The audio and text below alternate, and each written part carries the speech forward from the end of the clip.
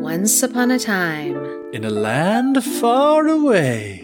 I'm Katrina. And I'm Geoff. And welcome to the Fairy Tellers podcast. So this week we're going to be talking about Aesop's Fables. We alluded a little bit to it in our introductory episode, and so we thought we would head over to Greece and tell you guys a little bit more about Aesop's Fables, his life, and if these stories that were written almost 3,000 years ago are still relevant. So this is the bear and the gardener.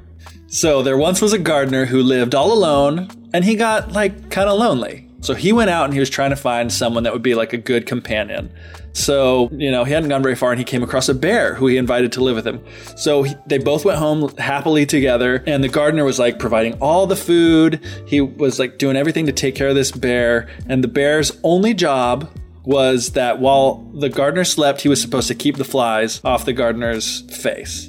So the gardener's there taking a nap, and there's a fly coming down that keeps trying to land on the gardener's head. So the bear's swatting it away and trying to shoo it away, but the fly keeps going on, and the bear just is getting more and more upset that this stupid fly won't stop landing on the gardener's head. So one time when it lands on the gardener's head, the bear picks up a huge rock and smashes it down onto the gardener's face, killing both the fly and the gardener.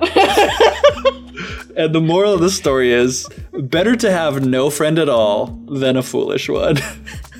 The moral of that story is that Aesop fables aren't for children. Oh, man. Just the heavy-handedness of it, literally and figuratively. Okay, sometimes if your solution to the problem is worse than the problem, don't do that thing.